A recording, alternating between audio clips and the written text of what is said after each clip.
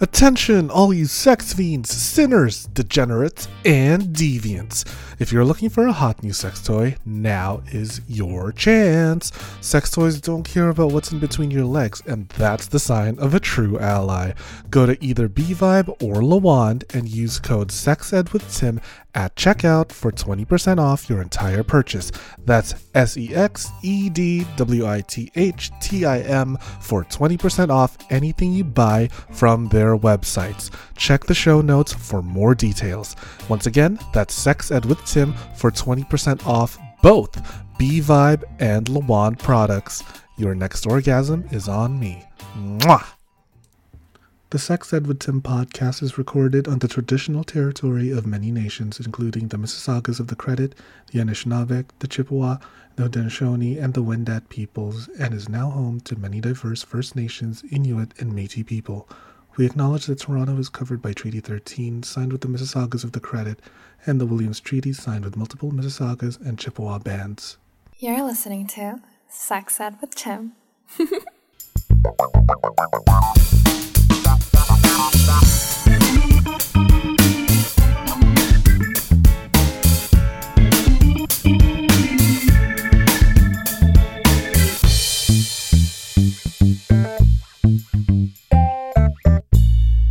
Hello and welcome to another episode of the Sex Ed with Tim podcast. I am your host, Tim. I'm a certified sex educator.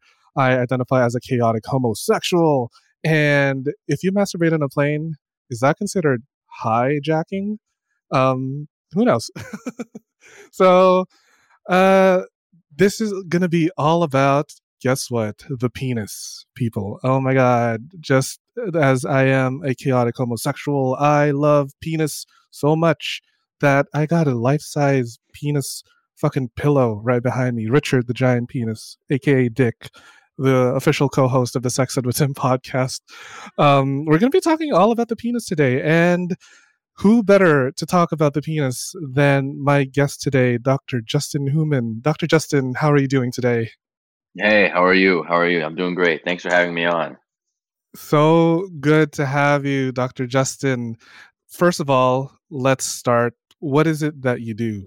So I'm a urologist and a men's health specialist. So obviously I do a lot of urology, which, as most people know, it's the urinary system. So we deal with the issues of the urinary system, and then a bigger part of what I do is men's health. So really, it's in simple terms, it's sexual and reproductive health from a male standpoint. So guys who have difficulty having sex or having children.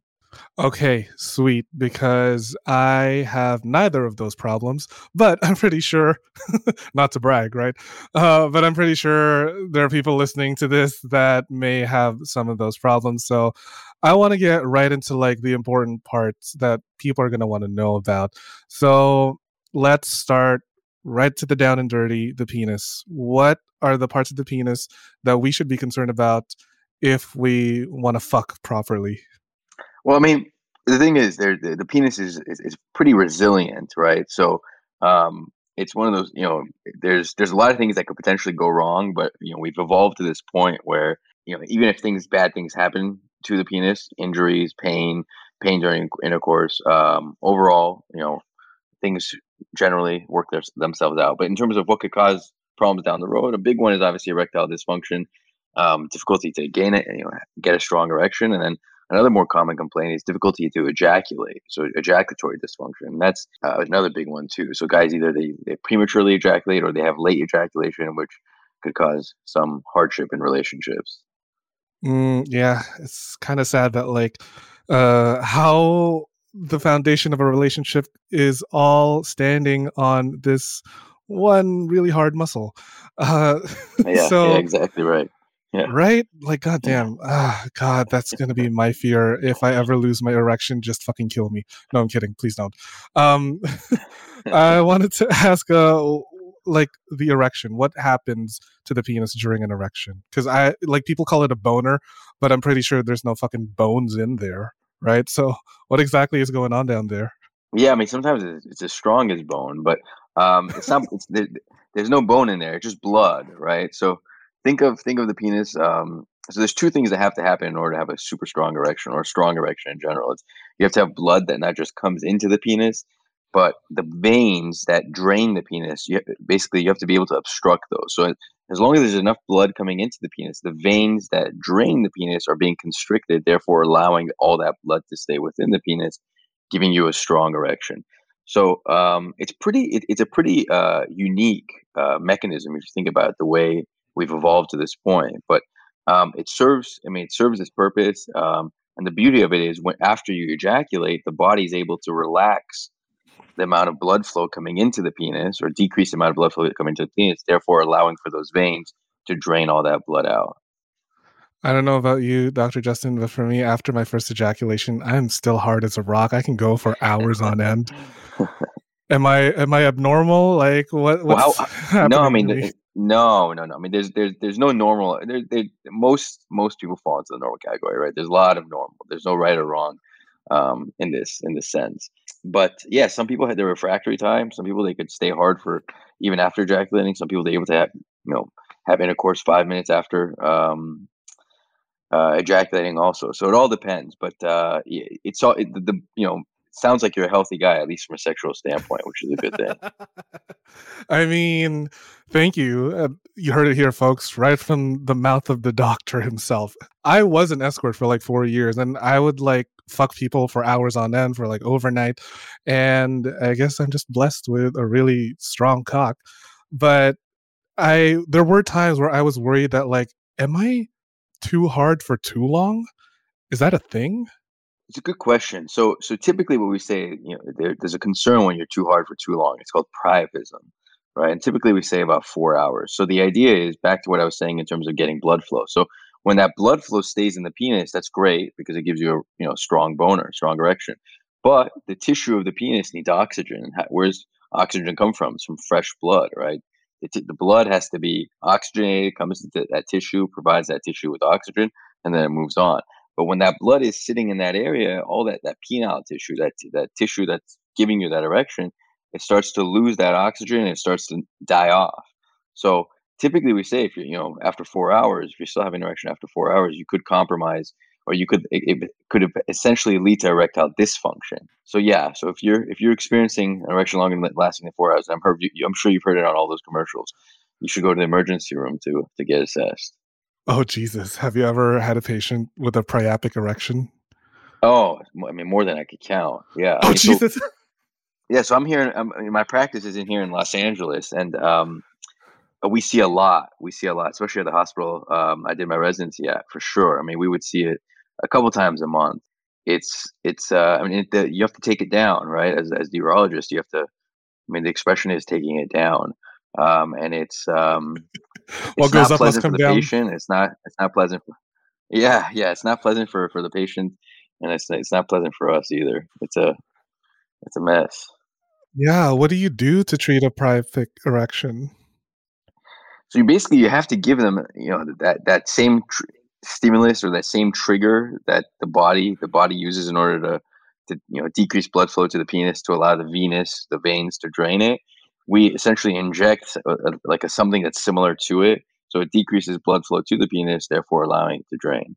And we have to sometimes. It all depends. I mean, there's been times where guys come in at 5 hours. Sometimes there's guys that come in after 3 days. Literally, I've seen a couple of guys. Yeah, some guys have come in after like 3 days. They go on a weekend bender. They've had an erection for 3 days. Like their erections, the chances of their erections ever working again are so low. Holy shit! 3 days of staying hard. How do you even take a piss? Holy fuck! Yeah, with difficulty. Yeah, you're gonna like Superman right on top of the toilet, right? Oh fuck! Oh dear God! No, I just back. Yeah, exactly. No pun intended, but I have a hard time believing that could happen. Trust me. I know. Yeah. So like, I'm still trying to understand the mechanism why the blood would have such a difficult time leaving the penis. Yeah. So this is the caveat to all this that I'm saying is no one. I mean, unless you have. So it's very rare to have this naturally, right? It's because some people who have sickle cell, like they have blood issues where they're thalassemias. These are issues with blood clotting, or sickle cell where it could cause issues with blood drainage. Um, those are the situations where someone organically could potentially have priapism, where they haven't taken any Viagra, any Cialis, they haven't done anything to stimulate an erection. Um, they could have priapism episodes. Excuse me. But more commonly, especially, they're injecting their penises with an erectogenic agent that essentially induces an erection. But the problem with these agents are they work so well that they have to dose it, right? You have to dose it to yourself. Everybody has a tailored dose, if you will, and people don't know how much to take, so they're taking five, 3, 5, 10 times what they're supposed to take, and it leads to it's great, leads to a super strong erection. But then what happens afterwards? You get these priapism episodes that definitely cause lingering effects. Besides erectile dysfunction down the long road, what are some of the awful things that priapism leaves in its trail? That's the main one, right? Long-term erectile dysfunction. There's short-term erectile dysfunction and long-term that they potentially could get from the priapism episode. That's really the main one. Sometimes they'll have short-term they'll have like penile bruising, swelling, pain, but that all subsides. Oh God, I Yeah. just fuck. Talking about this, I'm having second thoughts about having a urologist on this episode. Jesus, I'm like really nervous about my own penis health now. So, I gotta be careful about what I put my dick in. I just put my dick inside a massage therapist this weekend, so who knows what was inside of him? But God, that's absolutely terrifying, and I don't ever want to do that. But I have heard some people, because I have like porn star friends, they have a hard time staying hard, and they've injected some things into their penis. Is that what you were talking about? Those like hardening Exactly. agents? Yeah, exactly, Jesus. exactly. Yeah, these erectogenic, we call them erectogenic agents. There's different ones. There's three, sometimes we consider four of them. We usually start with one component. If that doesn't work, we go to two, which is called bimix. If that doesn't work, we go to three, which is called trimix. And all in all, most guys are able to respond to one of these three different regimens. And there's varying doses, and it sounds worse than it really is, but it's a small needle. And once you break the taboo of injecting your penis with this tiny needle that most guys don't even feel. Once you break that taboo, you're in good shape, and the logistics of it all kind of it becomes a lot easier. Dear God. I mean, if you can handle a little prick, I think you're gonna be fine. Um, Yeah, precisely. Jesus. So when you're injecting like this bimix, trimix, these agents, is that just stimulating blood flow into your penis, and like, what does it do? Exactly. So it relaxes the blood vessels. It's through a cascading effect. Ultimately, it leads to relaxing of the arteries, which supply blood to the penis. So it relaxes those blood vessels, allowing more blood flow into the penis. More blood flow into the penis means more blood, and then it squeezes against those veins, allowing more blood to stay in the penis. Are there any horrible side effects that we should know about before we go to a urologist for these agents? Yeah, so you typically you want to try the oral therapies before you jump into these Viagra, injections, right? So Cialis. exactly, exactly. And there's different ways you could dose those. You could start low dose, you work up to the higher doses, and we could talk about that too. But there's so many ways in which you will get an erection some way somehow. I always tell patients, I promise you, it all depends on how aggressive you want to be. We have so many options. But everyone starts with the oral therapies, and then the injections. For those guys who the oral therapies don't work for, you could go on to the injections.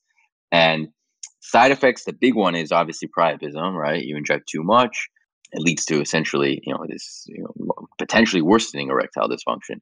The other one, and this is a little bit more subtle, it's a little bit more long term, is when you chronically, when you keep injecting your penis or that smooth muscle, like the smooth muscle within the penis, if you keep injecting it with needles, you develop inflammation each time. Even though it's a small needle, you develop a little bit of inflammation. Over time, all that inflammation could lead to scarring. Therefore, that tissue that's supposed to be expansile, it's supposed to continue to expand, like inflate and deflate to give you an erection, it could scar down and it doesn't do the same thing. So some guys, they're able to do these injections for 15, 20 years. Some guys, they're only able to do it for 5, 10 years before they stop working, because of that's one of the reasons why, because it could lead to we call it intracavernosal scarring. intracavernosal scarring, and that's scarring in the deep tissue, like beyond the of the superficial. erectile tissue. Yeah, of the erectile tissue itself. Oh my God. Yeah, no, they're not going to see my face, whoever's listening to this, but like, holy shit, I'm like cowering. Oh God. Okay. Grounding myself. I'm good. I'm ready to talk more about the dick. Okay, so Viagra, Cialis, Trimix, these are some of the things that we can use to have an erection if we're having trouble getting one. Now, I've also heard some implants. Is that a thing to help get an erection? Yeah. Yeah. So that's actually a big component of what I do. We call penile prosthetic implants. The gold standard, the main one that we do is the inflatable penile prosthesis, and it's something that I was talking to somebody at a Halloween party about this over the weekend. It's been around for decades. It's not a new technology, and it works great. So really, the one I'm talking about right now, the inflatable penile prosthesis, there's 3 components to it. There's the cylinders that go inside the penis. So everyone's penis has two erectile bodies. So we place cylinders within those. Okay, it's all under anesthesia, so you're asleep during all of this. And it's all generally done depending on who does it. It's all generally done through a single incision, a very small incision between the penis and the scrotum, or slightly above the penis. But you put 2 cylinders in the erectile bodies of the penis. There's a pump that sits between the testicles in the scrotum. And then there's a reservoir that sits in your lower abdomen.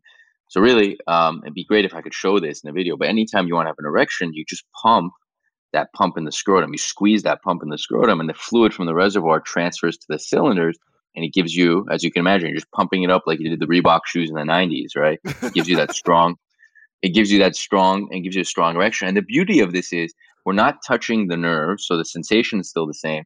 The pleasure of anything is enhanced. Your ability to orgasm is probably even better. Everything just feels the same because you have a rock hard erection. No fucking way. Yeah. It's all from like the touch of a button where you pump. What's even more creative is one of the companies that does this, they're actually coming out with a Bluetooth version for this. Probably in the next 5 years they'll have it out. Yeah. So the pump itself is no longer going to be a player in this. It's going to be all Bluetooth activated. So don't lose your phone. Yeah, seriously, because like if somebody hacks into my phone, I can get an erection in the fucking public transit because someone wants to just play around with my dick, and like I'm flattered, but come on, we got to have some class. Yeah, up and down. Yeah, seriously. Holy shit. So that's really cool. And so, okay, just to recap what I understood. So you got like a pump, you got a reservoir in your lower abdomen, and you got like these 2 cylinders that go inside of your penis that don't touch the nerves whatsoever, so that you're getting all the sensation. You got like even a better erection than a natural one. I mean, no, I don't want to say it's a better erection than a natural one, but it's better than what it was before surgery. So this is late stage. This is for guys who are really down the road. They've tried everything before. I mean, some people like after if they don't like the injections, they'll try injections once. Like, this is not for me. I'll do the penile prosthesis. But this is like the gold standard. This is the end of the road in terms of erectile dysfunction management. Right. Okay. So this is like last resort. Like nobody should have to go to this implants. Works. Yeah. I mean, this is gonna work. This is like if you really want it, this is going to do it. The other ones, sometimes they'll work, sometimes they'll not. They may not be super strong, all this stuff, but this will work. Okay. Good to know. So I can always contact you if I'm like in my older ages and I'm like, Dr. Justin, I'm really having trouble getting hard. I've worn down my dick. Super common. I can't tell you how common this surgery is or how often we do it. It's super common. Is it really? How common? Yeah, insurance covers it, and insurance covers this. Fuck yeah. Yeah, insurance covers this. Yeah. How many patients do you see that go in for this kind of surgery? I'll probably do 1 to 2 of those surgeries a week on average. No way. What? Yeah, it's that common. Yeah. I did not. I mean, hey, good for them, but I did not know that was that common for people to have these erection implant. Penile prostheses. Penile prosthesis. Wow, that is really cool. Good for them. I hope that whoever has them has the best sex of their lives because we all deserve to have a nice rock hard erection, right? Um, Amen. so, amen. Thank you, Dr. Justin. Woo! You're pro erection. Love it. Um, so we've talked about the remedies to erectile dysfunction, but I want to backtrack a little bit because I feel like we forgot to cover what exactly causes erectile dysfunction. I know there's not just one, there's probably like multiple causes. So, in your professional medical opinion, what are some of the leading causes of erectile dysfunction in men? Yeah, so big ones. So when you think of erectile dysfunction, you always want to say you always or one of the things you say is that it's a good sign of overall health. So if you're having issues with diabetes, high cholesterol, high blood pressure, that could lead to, more than likely will lead to erectile dysfunction, especially if it's chronic. If it's for years and years and years, it could decrease blood flow to the penis, causing issues with the erections. That's one. The other thing is hormones. You always have to make sure testosterone levels. We do know that low testosterone levels can definitely cause erectile dysfunction, but it's not just testosterone levels; it's estrogen levels as well. And there's this fine balance. Every guy needs some estrogen in their system, and it's this fine balance between the levels of testosterone and estrogen that could lead to good erectile function. Third thing that you need good nerve function. So think of it, the connection between the brain and the penis can't be interrupted. So if you had any history of brain injuries, any spinal cord injuries, back injuries, pelvic injuries, or pelvic surgeries, these could really damage some of those nerves that go and induce or stimulate blood flow to the penis. And then lastly, and this is something that's much more common in young guys, is psychogenic or psychological factors that go into it. So typically the story is young guy, he's going out, he gets drunk, and he tries to have intercourse that night and is unable to because of, for whatever reason, he's unable to because he's too inebriated. And then the next time he tries to have intercourse, he thinks about that. He thinks about that previous time. And in order to have, sex, in order to have an erection, it has to be a stress-free response. You can't have any stress involved in it or, anxiety. And then if you do, again, your erections start to go down the next time. And it becomes this vicious cycle where, one time leads to two times, which leads to three times, 10, 20, and it becomes this whole thing. And luckily, I mean, there's a good way. I mean, for whatever reason, and there's a lot of patients in my clinic, young guys who actually come in with this, and we have a good way of treating it and addressing it. And it works very well. So there's good options for that. But so, if you are experiencing that, it's easy. There's a way in which we could address it relatively easily. So, yeah. And then porn is a big component of the psychogenic as well. You not to stimulate. You see so much porn. You're watching porn all day, every day. You see a naked girl sitting in front of you, like, oh, whatever. Right, right. So like they Naked get man, naked desensitized. woman, whatever it is. Yeah, you Yeah, I was see a like, naked person sitting. I clearly Yeah, made it sorry. very clear, Dr. Justin. No, it's fine. Yeah. No, I get that like porn can like desensitize someone's arousal system, right? Like they're so used to seeing a very specific vision or picture of what sex is quote unquote should look like that they forget that sex in real life is going to be ugly. It's going to be fucking messy, right? So Exactly. how do you treat a psychological cause for an erectile dysfunction? Do you just get them to say, suck it up, stop being a little bitch, or like, not to Yeah, be rude. no. Yeah. You have to be a little bit more. You have to be a little bit more gentle. A little bit more gentle than Oh, that. lame, A little. boring. um, the idea is, well, first of all, you have to rule out any of those other causes, right? Like the things I talked about. If it comes down to just it's the psychological thing, there's something there's a way in which medically I do it. I treat patients medically over the course of a few months. And I'd say probably 98, 99% of guys actually do well on this therapy. You just stay on it for about 3 months and then you come off. That 1 to 2% who don't, that's when we typically refer them to sex therapists. And sex therapy could really help them, discuss some of their fears, their anxieties, their worries associated with getting an erection, associated with intercourse, all those things.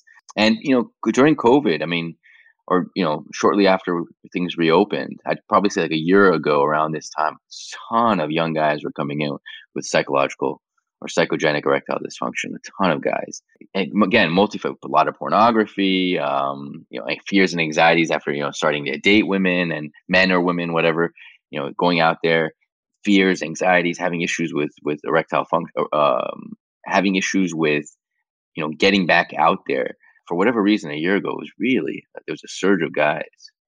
a surge of guys that came into your clinic to get with this erectile dysfunction treated. from like psychological, like psychogenic erectile dysfunction. Wow, business must have been really good for you then, huh? Thank you, COVID. No, I mean, hey, listen, COVID. I mean, yeah, they're good and bad, I guess. There's a good and bad. There was some. I mean, we got shut down. We got shut down for a while. Oh man, all those untreated penises. Yeah, must be all those guys who wanted inflatable penile prostheses before quarantine. They couldn't get it. Honestly, Dr. Justin, you have my dream job. I would love to just look at penises all day long, but come on, you can shadow me. Come shadow me for a day. Perfect. Can I intern for just Dr. Justin Newman? Yeah, you could. Love it. Honestly, I will make my way to California and just look at penises and just like academically, like, oh, okay, wow. And then I'll just be like, I know how to treat you. You just come book a session with Sex Ed with Tim, and then we'll. No, I'm kidding. I'm not going to use you. Easy. That's all you need. That's all you need. We'll be right back after this commercial break. Yes. What's up, all you sick fucking perverts? Don't you just love love? The Love Shop has everything you need to feel the love in the air or in between your legs, wherever you want, really. They've got everything from vibrators, lubes, lingerie, and even full-sized sex dolls. Wow, I guess love really does come in all shapes and sizes. Visit loveshop.ca/sexedwithtim and use code SEXEDWithTim at checkout for 15% off the whole store. And the best part is that they ship all over Canada, US, and what? Ireland? To all my whores in Dublin, top of the morning to ya. That's loveshop.ca/sexedwithtim and check out code SEXEDWithTim for 15% off the entire store. Now get to fucking. Do you like feeling sexy and looking sexy? Of course you do. Only my listeners are sexy as fuck. I have partnered with fetishwear designer Dale Kuda to bring you the hottest deals on custom jock straps, harnesses, hats, and more. Head over to dalekuda.com, that's DALEKUDA.com, and use code SEXEDWithTim at checkout for 25% off the entire store. Yeah, you heard me, 25% off. And cherry on top, free shipping. Oh my god. I have a few of the stuff that he has made for me, and girl, I'm wearing it right now. I'm wearing like a little jock strap so that I could easily just like slip a little butt plug or dildo every now and then here and there, and I'm on the train. I'm just like, thank you, Dale. That's dalekuda.com with the code SEXEDWithTim for 25% off your entire purchase with free shipping. With a deal like that, I swear I could come buckets, honey. The show is about to begin. Yes. All right, so moving on to other penis problems. I have an ex-boyfriend. I do not know why I let him have sex with me, but I'm going to describe to you what his penis looked like.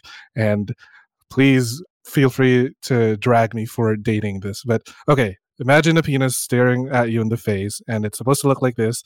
And then the tip is a vertical line. His penis faced left and then started to invert, and he had a second frenulum. So the frenulum I know is normally like on the underside, but his was like near the top. So I don't know what was going on there. Can you like tell me what the fuck happened? Was that he was circumcised? Mutation? Yes, he was. He was circumcised. Yeah, it's probably. I mean, it sounds like he had some scarring from the circumcision. Like that frenulum up top, it may have been some adhesions. He may have had some adhesions after. Sometimes even before the circumcision. Sometimes that may have been what it is. But and the curvature the curvature was during in a flaccid or erect state. Erect. It like faced left. It was taking a detour. Yeah. So some guys have that. I mean, there's physiologic curvature where it's normal, and then there's Peyronie's disease, which is usually something that happens later in life, either due to trauma or due to genetic factors. Your penis curves. You develop a curvature with a plaque on the penis that Plaque. causes curvature. Plaque, as in like the thing that builds up in your blood from like meat or smoking? Yeah. Think of it like that. So think of it like Peyronie's. The way to think about Peyronie's is like a piece of duct tape on a balloon. When you blow up the balloon, that piece of duct tape's not going to blow up. So if you have a long balloon, you put a piece of duct tape on it, it's going to curve in that direction of wherever that plaque is. It's going to curve in that direction. Holy fuck. Have you had any patients with a really bad case of Peyronie's? Yeah. Peyronie, I do. I see a lot of patients with Peyronie's disease. Most of the time, we're able to treat them through injection therapy. What we do is there's a different type of injection where we actually inject directly into the plaque itself and break it up. And then sometimes these guys need surgery. Holy hell. Surgery? So like you have to basically start from the ground up? No, we just remove the plaque with you remove the plaque. Okay, and then it just Yeah. goes normally, like starts to curve normally then. Yeah. Okay, but like how do you explain his dick making a full turn, kind of like in NASCAR? Yeah, that's part of it. Like sometimes they corkscrew a little bit too. It's not just a curve. Sometimes it corkscrews. Oh my god. You know what? I hope he never gets cured because he cheated on me. But God. I hope he dies with an ugly dick. Good. Wow. Okay. So that kind of gives me an incentive to not eat so much greasy food, because now I know that's going to like really fuck up my boners. And like it does, right? So diet really does affect our ability to have a good erection, penis health overall. Definitely. So look, I mean, people ask, like, is there a diet I should be on that's good for my penile health, or is there what can I do in order to make sure I have good erectile function for the rest of my life?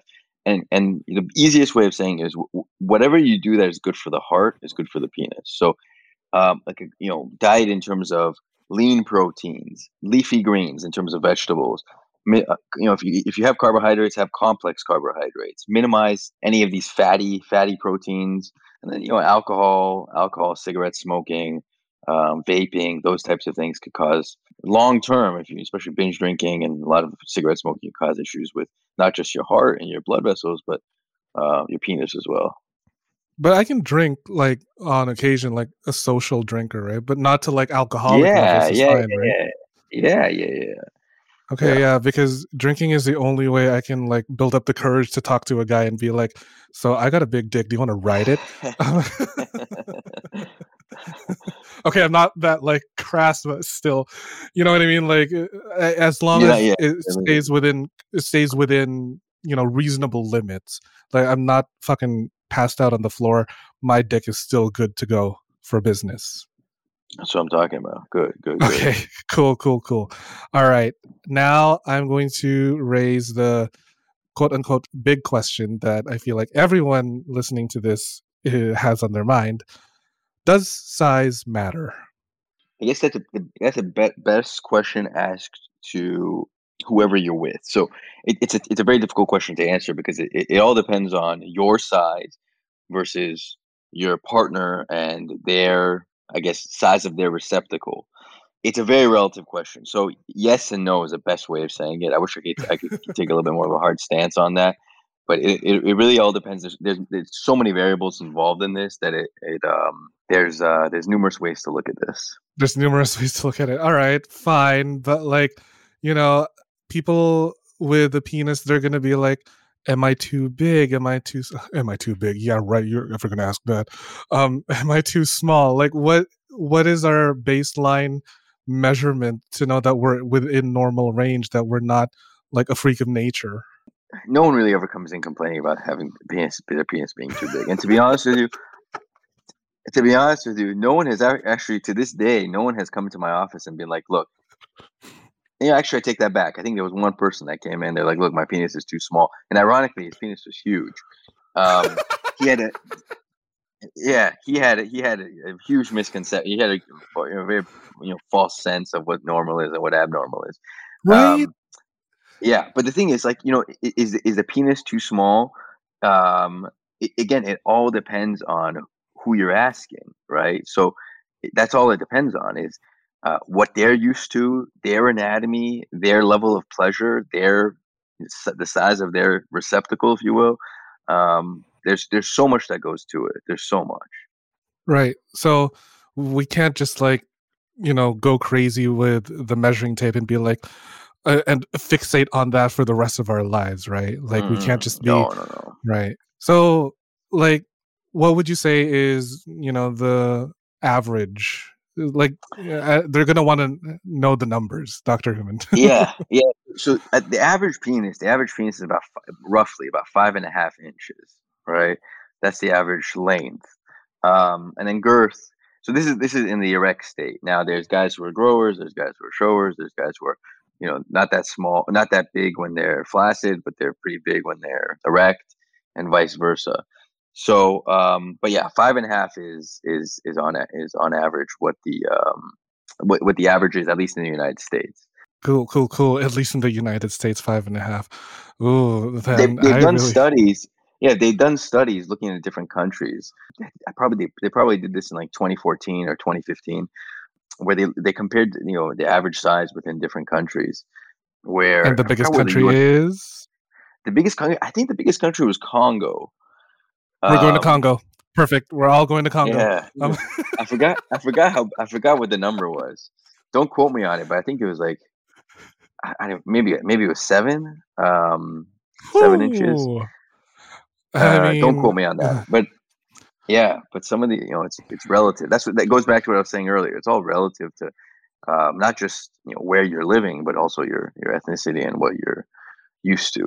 what exactly dictates the size of the penis? Like, are there any sort of biological factors, anything that we're doing to mistreat our penis to make it smaller? Like, what's going on?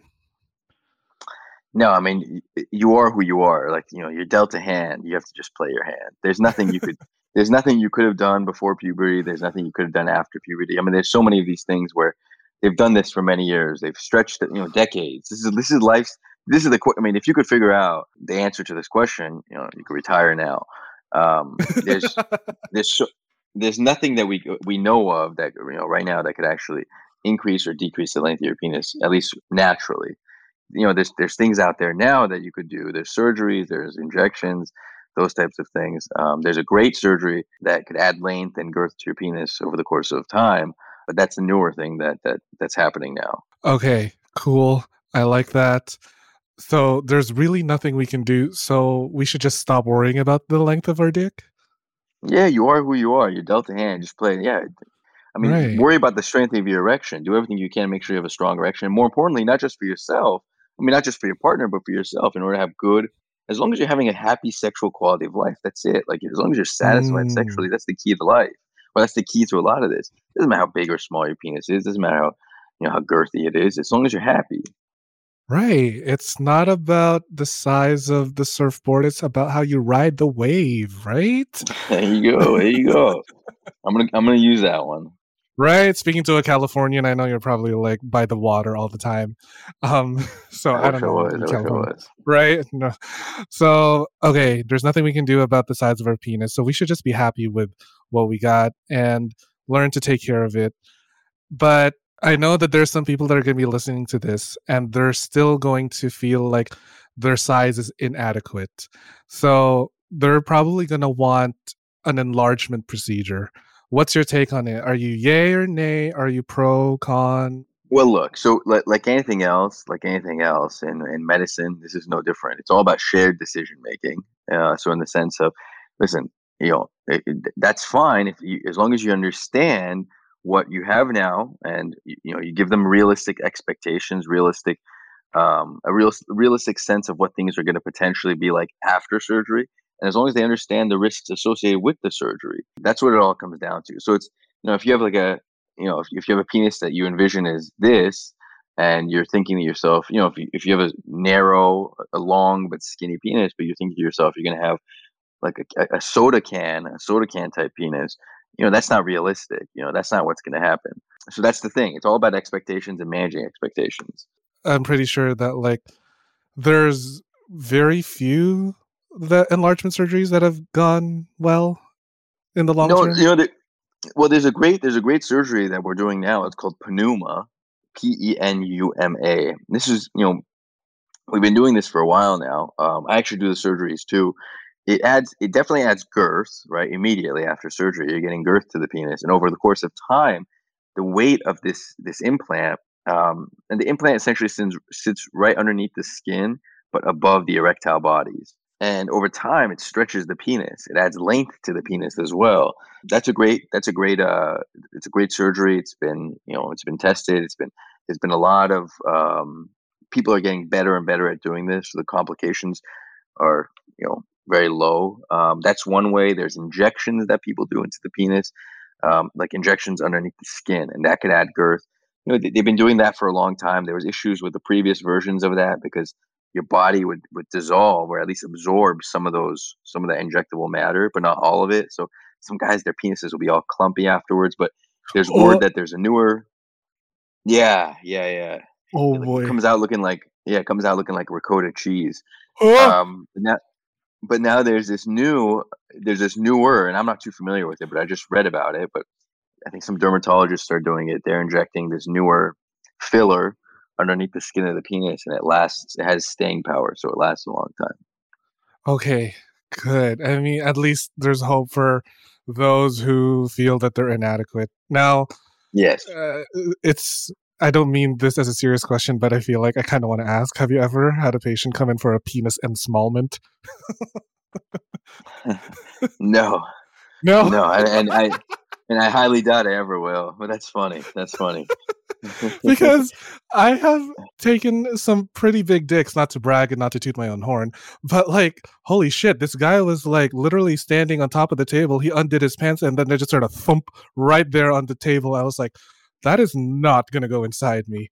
Well, challenge accepted, but it was huge. So I guess a more serious question is there a penis that's too big that is going to be medically concerning? I guess the short answer is no, but the long answer would be maybe, because depending on the size of the receptacle, you could cause some trauma there, right? So whether it's the vagina or the anus, it could cause some damage if it's or not damage in the sense of permanent damage, but it could cause you're pushing against some things that typically aren't used to being pushed.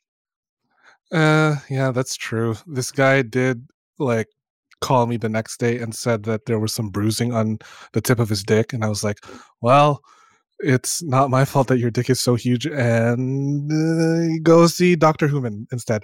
Um, yeah, no. So I guess my concern more is like now I sound like I'm bragging. If I had a really big dick that reaches my knee, should I be concerned about something?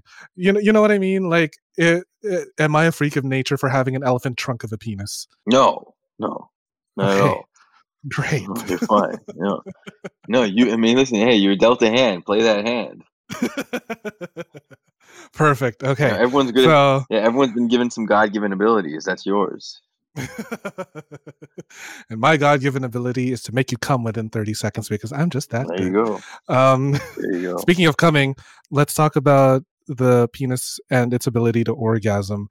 I specifically want to ask about, is there a normal time for a penis to have an orgasm, or is there such a thing as or coming too quickly that it's considered a premature ejaculation? Premature ejaculation is not defined by so much as a time. It's more so a issue of, it's defined by your partner wanting you to last longer, right? So essentially leading to sexually dissatisfying intercourse between you and your partner. So one person's satisfied, but the other partner's not because they're because you're finishing too soon. So time wise, if someone's lasting 30 seconds, but the partner's satisfied, hey, all right, I wouldn't define that as premature ejaculation. But at the same time, if someone's lasting 30 minutes and their partner's still not satisfied, I wouldn't just, I wouldn't say that's premature ejaculation either. Those are the extremes I'm talking about. So that's so really you have to. It's not so much timing in terms of seconds, but more so it's this interplay between both the both partners. I like how you say both partners, whereas I have multiple partners. Thank you very much, Dr. Justin. Even better. Even better. Even better. Okay, All partners. so all partners involved, right? So there really is no such thing as a quote unquote premature ejaculation. It's really more on just the experience that we have Yeah, no, there in is the bedroom. no. No. Let me correct my. No, there is premature ejaculation, but it's not Oh, defined. okay. It's not defined by time. It's defined by your partner wishing that you could last longer. Okay. Cool. Got it. Does that make So sense? I really just need to find a partner that is going to be happy with whenever I want to come. So Yeah. right Yeah. now, what if in the case where we can't come? Is there something going on within the brain, or I'm hard, I can fuck, but I just can't have an orgasm? Is there something of concern there? That's a good question. So, in orgasm itself, there's a lot of things that go into it. So, similar with premature ejaculation, delayed ejaculation or anorgasmia, like an inability to orgasm, some people experience that.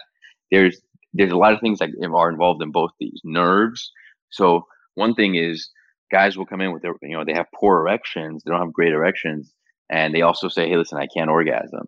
But if you fix their erections, their orgasms get better. So the idea is like, think of it like the strings of a guitar. If those strings are loose, you're not going to really make a sound. But if you make those strings very, very tight, very taut, it's going to easily make a sound. Same thing with erections and orgasm. If your erections are super strong, your ability to, all those nerve fibers that are going towards, all those nerve fibers that need to get friction in order to stimulate an orgasm, all of those are going to be tight. And then therefore the threshold to firing or threshold to having an orgasm is a lot lower. So it's a lot easier. That's for one of the components. The other one is there's a hormonal basis to this. There's something, we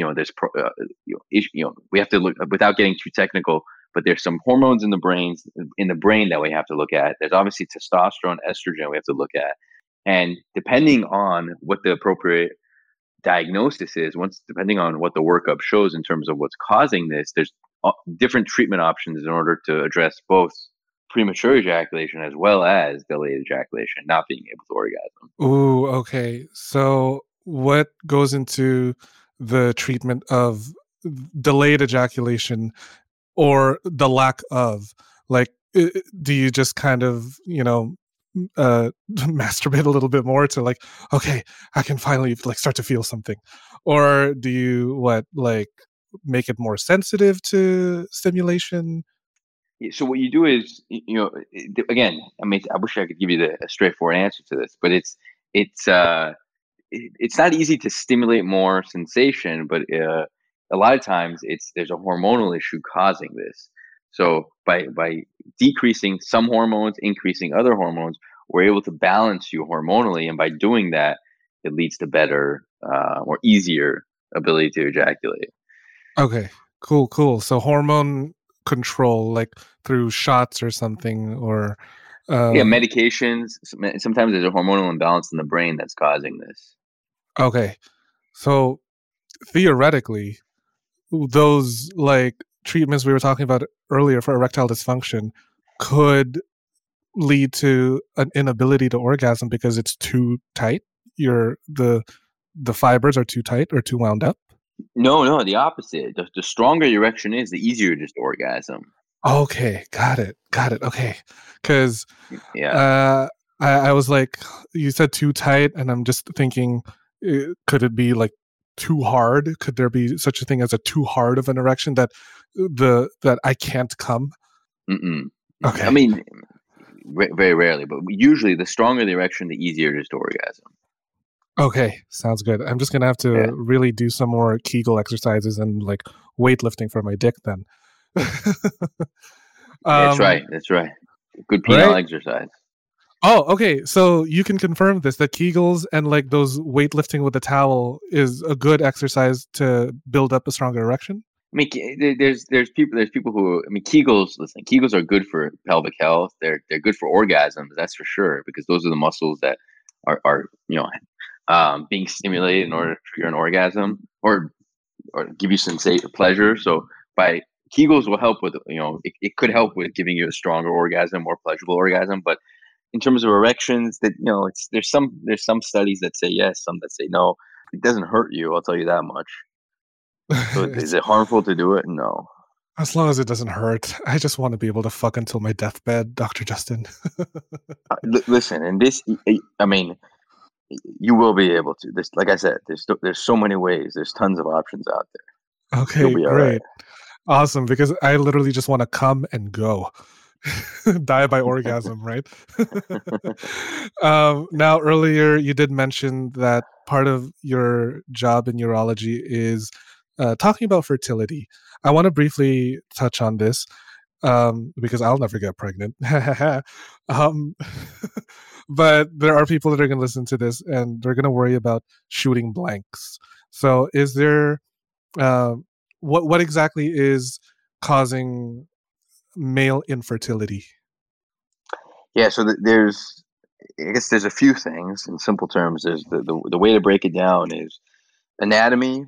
Some people anatomically, very rare, but some people are born without a vas deferens. The vas deferens is what connects the testicles to the urethra and to the outside world. So some people, they just don't have either one vas deferens or both.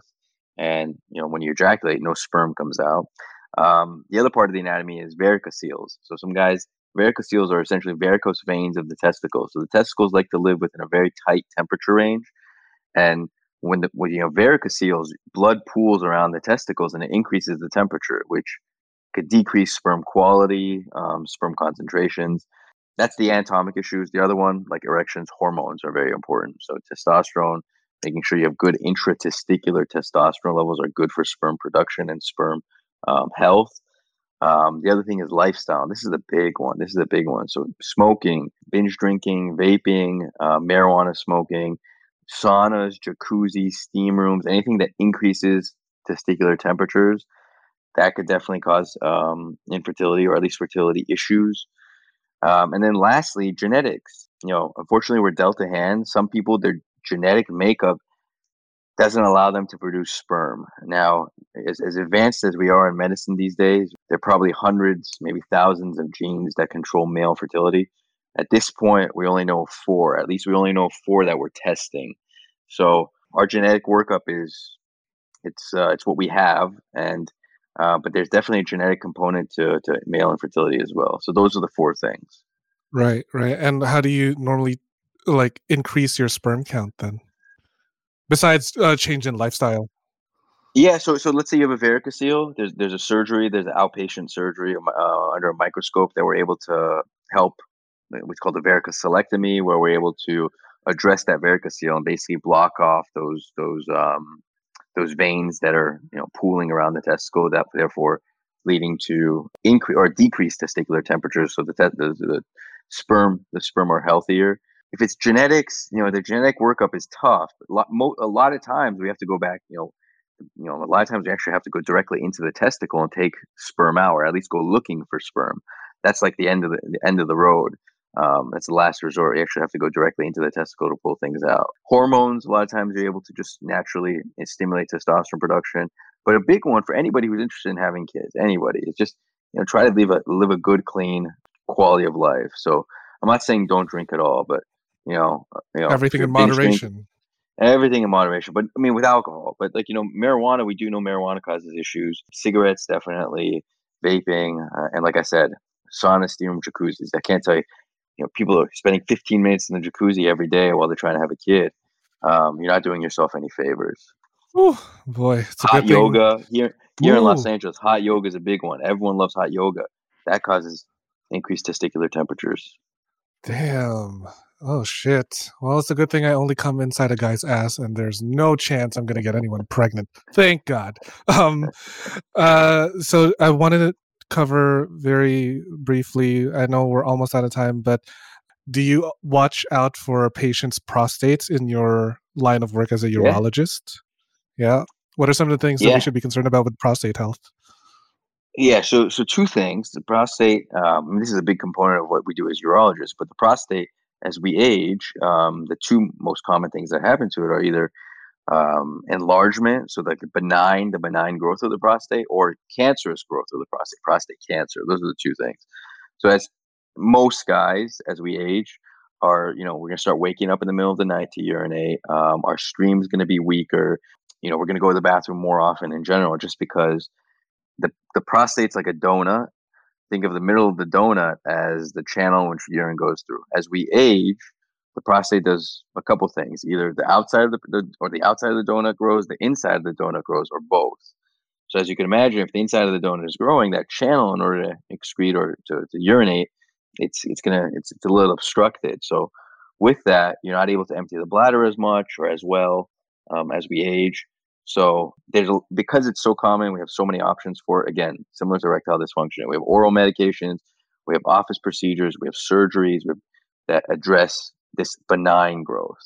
Now, the other one is prostate cancer, and prostate cancer is a very common cancer. And the beauty of prostate cancer really is, if you're diagnosed early, or diagnosed, basically, if you're screening for prostate cancer, if you're getting screened for prostate cancer annually, it's very hard to die of prostate cancer. And the screening for it is a PSA test. It's a blood test that checks. There's a prostate specific antigen that's in our bloodstream. That's what PSA stands for, and it gives us a sense of what's going on in the prostate. And as that number rises, if it rises too fast, or if it stays elevated for a period of time, it gives us a sense that there may be something going on in terms of a cancer standpoint. We can get a prostate MRI in order to look inside the prostate, and then potentially get a biopsy depending on that. But typically, people, this is the thing if there's one message that we could take from this whole prostate cancer thing, or prostate, is if you have a family history of prostate cancer, a father, a brother, an uncle, you are increased risk of prostate cancer. So generally, and this is, different bodies will tell you, or different medical associations will tell you different things. But if you have a family history of prostate cancer, or people or people close in your family, male, like I said, fathers, brothers, uncles that have prostate cancer, getting screened at the age of 40 is important. Just check a PSA at the age of 40 to see where you're at. And avoid having to go to the urologist and getting a finger inside of your ass. That really embarrassing procedure. Yeah, some people use fingers, some people use other fingers. Yeah. Hear that one joke about the guy who went to the urologist and was asking for a prostate exam, and then the doctor shoves his finger inside, and then it's like, it looks like you're good. Patient goes, Doc, can you put 2 fingers in? It's like, what's wrong with 1 finger? I kind of just want a second opinion. I haven't heard that one, but that's good. That's good. I'm guessing the same procedure or concerns will apply to, say, testicular health, with worrying about testicular cancer. Same thing with prostate cancer, that at around the age of 40, that's when we should start going to see you. No, testicular cancer is usually testicular cancer has these 2 peaks. It's early in life, like in your early 20s, and then later in life when you're like 65. So testicular, self-check. If you're a guy in your late teens, early 20s, mid 20s, even into your late 20s, doing regular testicular exams while you're showering is very important. Just take a feel. As long as it all feels the same consistency, soft. You don't feel any hard areas. You don't feel any new areas of concern. You're good. I mean, you should be good. But self-exams are very important. But testicular cancer is not something in your 40s. Like I said, it's this bipolar distribution. It's early on and then later on. Okay, so testicular cancer is early 20s to like early 60s, whereas prostate, we should start getting that checked within our 40s range. Yeah. So, testicular, you peak. There's a peak in the 20s, and then there's a peak in the late 60s or the mid 60s. Okay. In between, the incidence of testicular cancer when you're 30, 40, 50 is pretty low. Okay, good. So as a 20-something-year-old, I should be going to see Dr. Justin Human for, for my regular checkups. Some men's health checkup, for everything. Yeah, absolutely. And I think our generation of guys were much more proactive than previous generations. We're much more involved in our being protective of our health and making sure that we're preventative. We're acting preventatively rather than reactionary. So these are all important things, and I think it's very important for all guys who have these issues. I always say this: you're not alone. If you're experiencing erectile dysfunction, infertility, you're not alone. I can't tell you how often it is that I see this every single day. So if you are experiencing those issues, feel free to talk to anybody about it. Oh, I love that.